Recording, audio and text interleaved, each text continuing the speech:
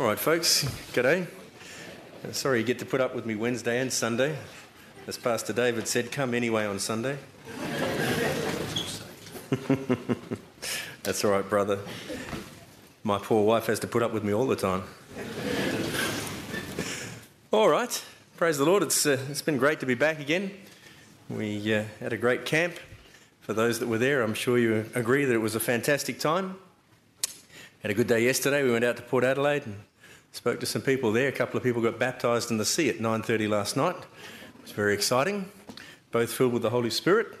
So yes, it's great to be back. Well, we're going to look at some scriptures in 2 Corinthians to start with, chapter 4.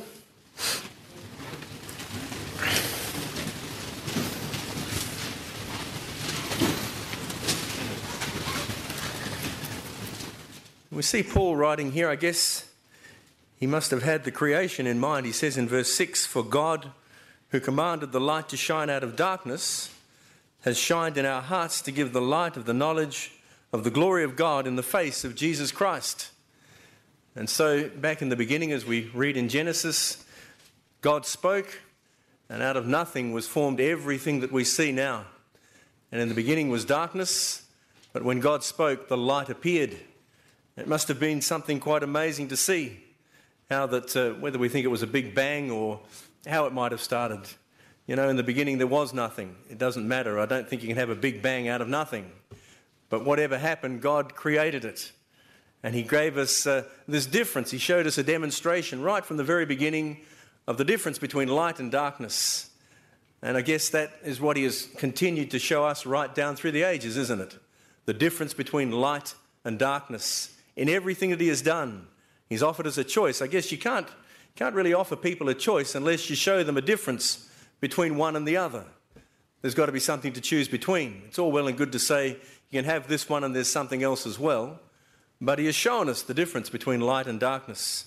And of course the verse describes to us how that it's been done according to Jesus Christ. The same power which moved back there in the beginning, that caused everything that we see to appear, has been placed inside of us, it says there. That he has shined in us, that we have now received the same understanding of the difference between light and darkness. And I think back to the time when I was filled with the Holy Spirit. And I remember before I came to the Lord, my mum was a Sunday school teacher, never mind, and she gave us a little Bible to read right from the very beginning. One of the first things I can remember trying to read, a comic book version of the Bible with all the Bible stories and stuff like that. And I remember as I got a bit older, I thought, well, this is the right thing to do, so I tried to read it, but it was too hard. You get a few words here and a few words there and a lot of stuff in between that didn't make any sense. And I remember the time that I was filled with the Holy Spirit, suddenly all of those pieces began to fit together and they made sense. And I could begin to understand just what it was that God always intended to do. I realised that he knew me. When he said, "Let there be light," back there in the beginning, he knew every one of us. And he knew where we would be, and he knew what we would do and what we would become. And he set it all in motion to bring us to this point in time. And all of the plan of God, I didn't know much when I was filled with the Holy Spirit. I just knew that there was a God. But slowly it began to come to light in my life. Began to make sense because of what Jesus had done for me, of the Holy Spirit that he had placed within me. And he says there, down in verse 7, "But we have this treasure in earthen vessels, that the excellency of the power may be of God and not of us." After thinking of this wonderful power and this understanding and this victorious life that the Lord has placed before us, it's almost a bit of a come down, isn't it? We've got this wonderful power, and it's in this bag of bones. The Lord created it there in the beginning. He set it all in motion. He showed us the examples down through the ages. He fulfilled it in our lives, but we've got this Achilles heel, this body that we carry it around in for the time being.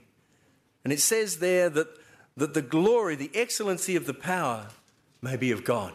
There's a reason for what the Lord has done in everything that he does. There is a reason. So keeping that in mind, let's go over to Ephesians and chapter 1.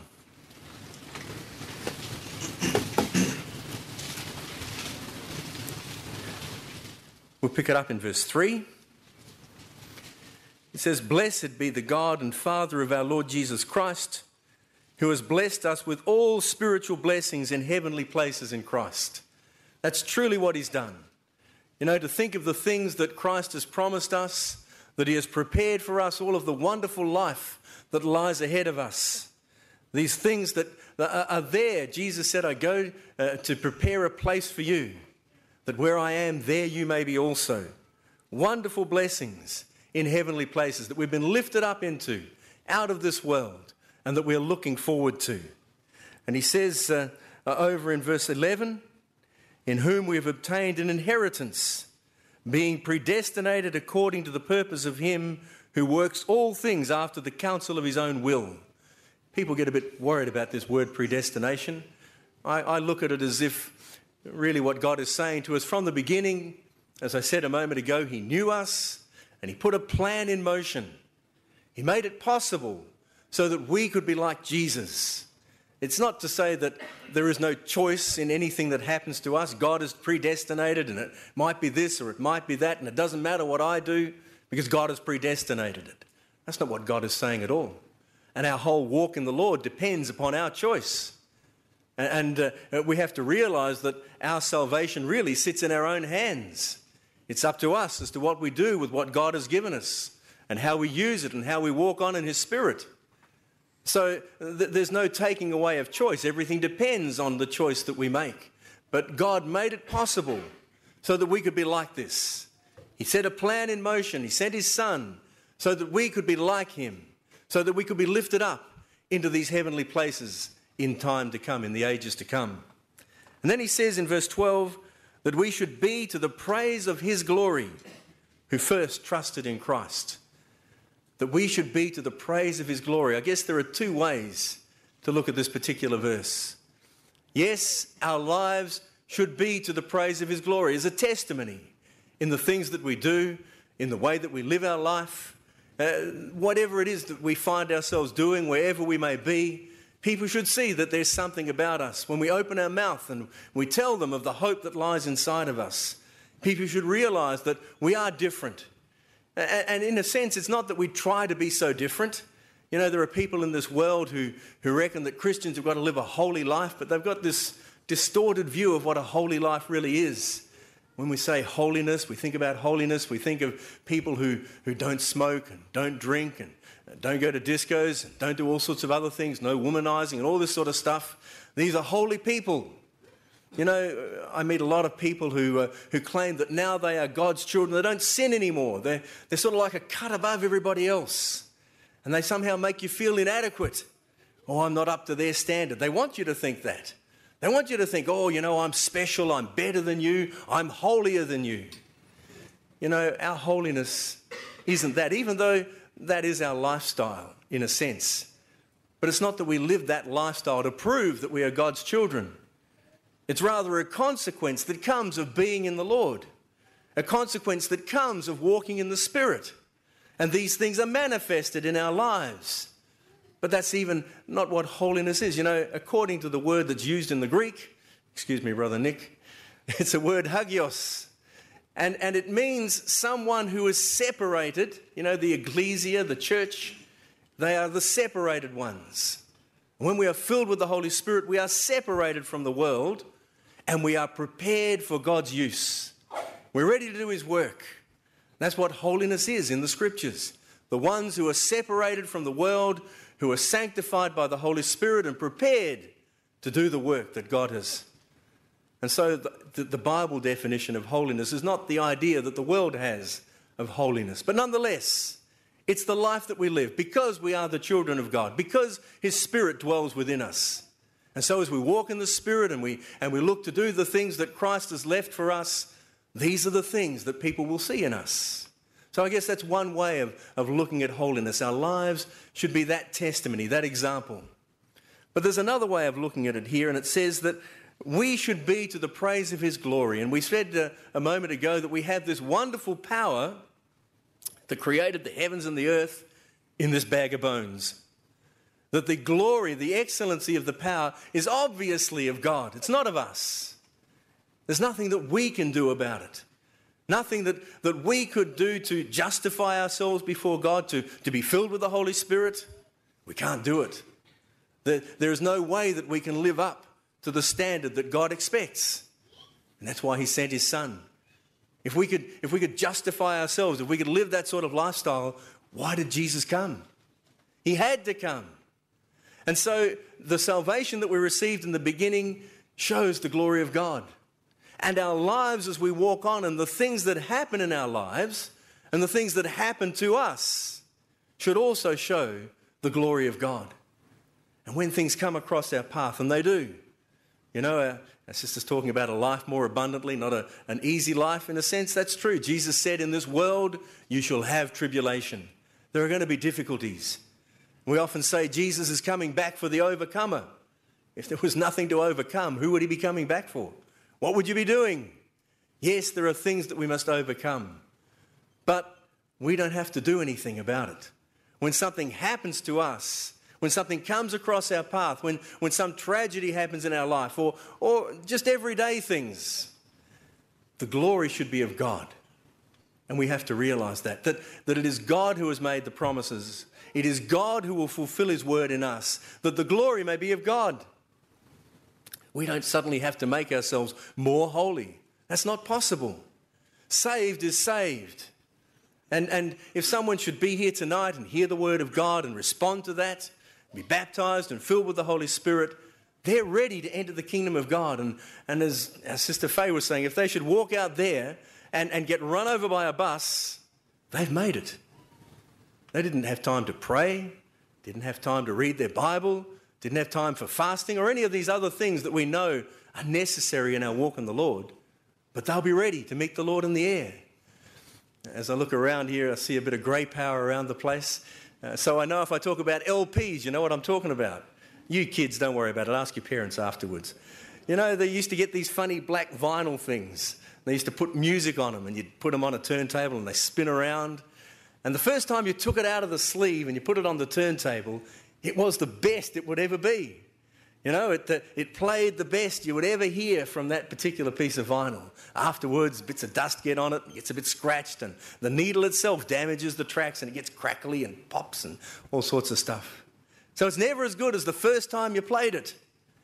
You know, when we are baptised and filled with the Holy Spirit, we're like LPs, fresh out of the sleeve, as good as we'll ever get, ready to meet the Lord in the air, there and then. And everything else that we do as we walk on in the Lord is about maintaining that, keeping ourselves there, keeping ourselves ready, making sure there's not too many scratches and not too much dust on us. We don't make too many snap, crackle and pops as we spin around on the turntable. And so when the Lord saves us, we are saved. And so we can't make ourselves any better than saved. Saved is saved. So maintaining that is what our walk in the Lord is about. And as we do these things, we are learning to trust the Lord, learning that he will fulfill his word and fulfill his promises, that the glory may be of God. We don't have to do any more. If we're walking in the Spirit, if we're reading our Bible and praying, when things happen, we can't do anything to justify the blessing of God in our lives, whatever the problem might be, whether it's a healing. You know, in South Africa, as I said, down at the camp, we get paid monthly. There's always too much month left at the end of the money, you know. You're always looking for something in your walk in the Lord. There's lots of things that happen to people in their lives, emotional distresses, physical problems, whatever it is, the glory will be of God. All we have to do is trust him. You know, we wonder about our faith and building our faith up. We are a people of faith. And all the people said, you know, Paul says, he that comes to the Lord must know that he is. That comes to God asking for something, must know that he is. We of all people know that God is. As I just said a moment ago, when I was filled with the Holy Spirit, I didn't know much, but I knew there was a God. There was no doubt in my mind. Before that, I hoped there was a God, believed it because Mum said so. Maybe one day if I was good enough, which I doubted, I might get to heaven or something like that, whatever that may be. But I wasn't sure about anything. The moment I was filled with the Holy Spirit, I knew there was a God. There was no doubt in my mind. And so for all of us, when we're filled with the Holy Spirit, we know that there is a God. And we have already tasted that he is a rewarder of those that diligently seek him. That's when he filled us with the Holy Spirit. God said back in the Old Testament, he said, you will find me when you seek for me with all your heart. And that's what we did. So we know what faith is about. And that grows in us as we hear the word week by week, meeting by meeting, the testimonies, all of these things encourage us. They remind us of what God has promised us. So there is faith. We know that he is. And we know that he is a rewarder of them that diligently seek him. What more do we have to do? We don't have to do anything. We just got to trust him. We just have to know that the glory will be of God and that our lives will go forward by the glory of God. And whatever it is that comes against us, God has said, I'll take care of it. And so these are the two ways that I look at this particular verse. One, yes, there is a lifestyle. There are things that we don't do. Paul said, all things are lawful for me, but all things don't edify. They don't help us in this walk in the Lord. They don't help us to preach the gospel and to comfort the brethren. So we're careful about the things that we do. Paul said, he that strives for the mastery is temperate, is self-controlled in all things. That's how we should be. But as well as that, our lives show his testimony. When I had no strength of my own, when I could do nothing myself, when I was at the end of my rope, God came and God fulfilled his promise because I trusted him. Praise the Lord. Maybe a story back in the Gospels, back in John. John chapter 9. Just a little example here.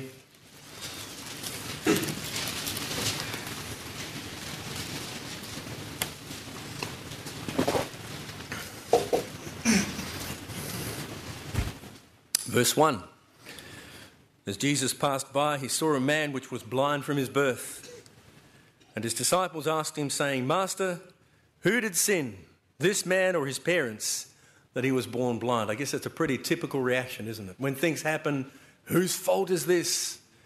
Maybe even yourself, when something happens in your life. Your first reaction is, why, Lord? What did I do? What's wrong? You know, there's a verse back in Ecclesiastes that says, the race is not to the strong or the swift. It says, but time and chance happens to them all. Time and chance happens to us. Bad things happen to good people. You can be in the wrong place at the wrong time and bad things will happen in your life. That's the way it is. It's nobody's fault. It's just the way that this life is. So these guys wanted to know, whose fault is it that this man is blind? His parents, something he did? And Jesus said in verse 3, neither has this man sinned nor his parents, but that the works of God should be made manifest in him. When things happen in our lives, don't run around looking for a blame or a cause or a reason. Just know that this is an opportunity for God to be glorified in your life. No matter what the situation, our lives should be to the praise of his glory, and they will be as we just trust his word. And so there is no one to blame. So many things happen in this life which are just chance and circumstance. But as we trust the Lord, we're not going to go on and read the rest of this story here, but we see that, of course, there was a mighty miracle worked and the guy's eyes were opened and so on. People couldn't believe it. Even his own parents were afraid to admit it to what had happened here. But it was an opportunity for God to be glorified. And the things that happen in our lives are just opportunities for God to be glorified. We just got to trust him. Just know that he is faithful. He will do as he says he will do. We just have to leave things in his hands. Just carry on doing the things that we've been always doing. Walking in the Spirit. Building ourselves up. Praying in the Holy Ghost. Reading his word. Getting out there and talking to people or comforting the brethren. Whatever our little part is that we play in the body of Christ. There's a part for all of us. There's a job for everyone. And as we just carry on doing that and knowing that whatever happens tomorrow, God will be there. And he'll take care of tomorrow. And the day after that, he'll be there. And he'll take care of the next day and so on. That God may be glorified in us. It's just an opportunity for his wonderful power and his love and his care and his compassion to be shown in our lives. Over in Hebrews chapter 5.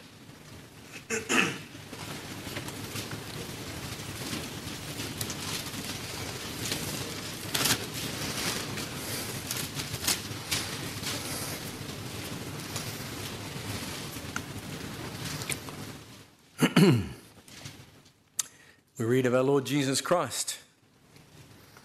Well, maybe we go back to verse 5. It says, "So also Christ glorified not himself to be made a high priest, but he that said unto him, Thou art my son, today have I begotten thee.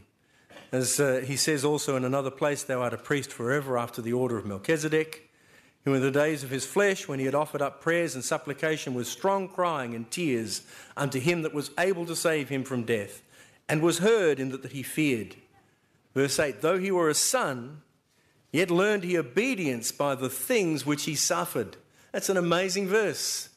We're talking about our Lord Jesus Christ here, the only begotten of the Father, the perfect, spotless, sinless Lamb of God, who offered up himself for the sins of the world, as we're reading here. And it says he learned obedience by the things that he suffered. Jesus Christ had things to learn. Seems almost hard to comprehend, but he did. The scriptures are telling us here. He learned obedience, and in verse 9, he was made perfect. Being made perfect, he became the author of eternal salvation unto all them that obey him. That's us. He's the captain. He's gone first, and he's made it open for us to become perfect also. And so the things which happened to our Lord Jesus were there for a purpose, not just the overall purpose of making the way possible for us to enter into salvation, but also that he might learn and understand. And so for us also, the things that happen in our lives are for a purpose. You know, the Lord says, every son whom he loves, he chastens. It's another aspect, I guess, maybe a little different from what we're talking about at the moment, but God chastens us, he corrects us. He's preparing us for all sorts of things that lie in front of us. He's making sure that we're ready to take our place where he has gone to prepare for us. You know, and so he corrects us when we wander off the path, when we need to get our focus back on the right things. You know, maybe it's a tap on the shoulder, or maybe it's a talk. You know, different things that happen to us to correct us.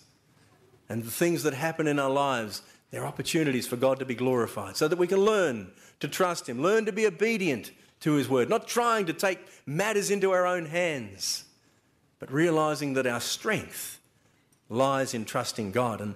And that brings me, I guess, to the scripture in Corinthians, 2 Corinthians chapter 12.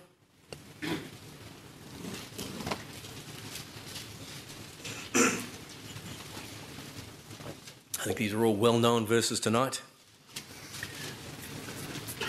Paul is talking about a thorn in the flesh. I know there's been a lot of conjecture over the years about what that might have been. My own personal take is that perhaps he was having some problems with his eyesight.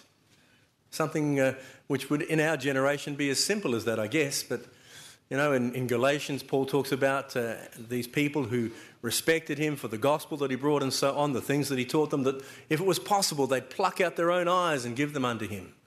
Why would they pluck out your eyes and give them to somebody unless he needed them? Paul says in a few places, look what a long letter I've written with my own hand. Well, that shouldn't be a big deal for a man who was educated, a man of letters, as Paul was. And yet maybe he was having problems in seeing and reading and writing. I guess that would be a very difficult thing for a man like Paul. He couldn't see to read the Word of God anymore, couldn't study it for himself.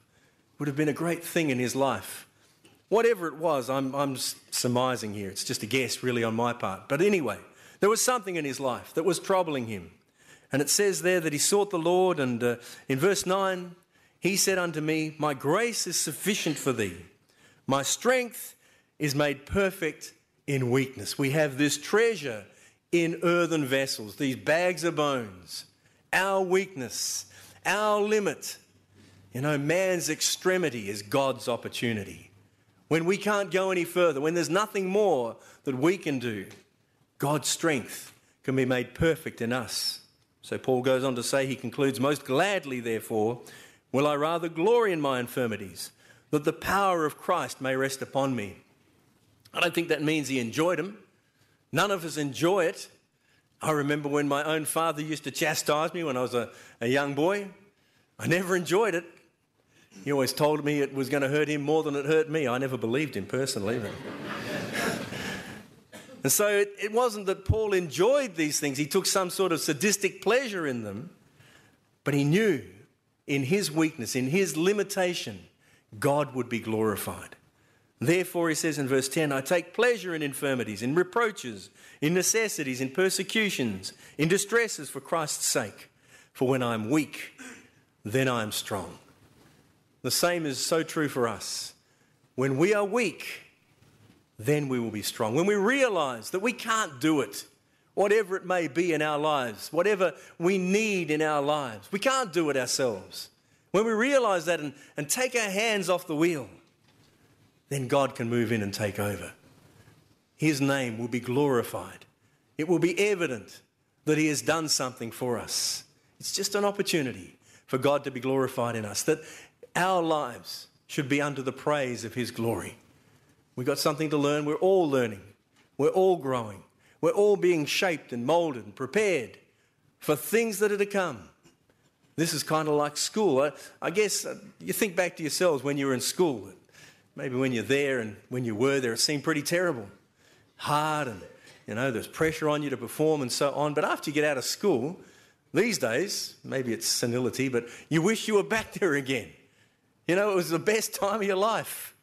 Yeah, and then when you look at your life afterwards, well, that's difficult. And there are things that you've got to deal with day by day and so on. I kind of wonder, in a sense, if what we have in front of us isn't like that. This is the school. We're learning now. We're being corrected and prepared for the real life. Life more abundantly. I'm not suggesting that it's going to be hard and difficult and painful like this life is, but I'm suggesting that the responsibilities are going to be magnified. I'm suggesting that there's going to be a lot that's expected of us in the life to come. And so the Lord is preparing us now and teaching us we don't have to do it ourselves, to rely on him so that we are prepared for whatever unfolds in front of us in the eternities. This life is such a brief thing, but it's a time when God is shaping us and he is showing his glory in our lives. And the people around us can see that. People are able to perceive that, this man was in trouble, this lady was in trouble, that situation happened, but something miraculous occurred and God was able to take control. So our lives, when we are weak, when we recognise that, then God is strong and he is able to perform for us. And so as we just trust him, really, that's it. Just trust him. We know it. There's no doubt about it. We just have to trust him. No doubt. Just know that he will always come through for us and we will be strong in the Lord. And all the people said.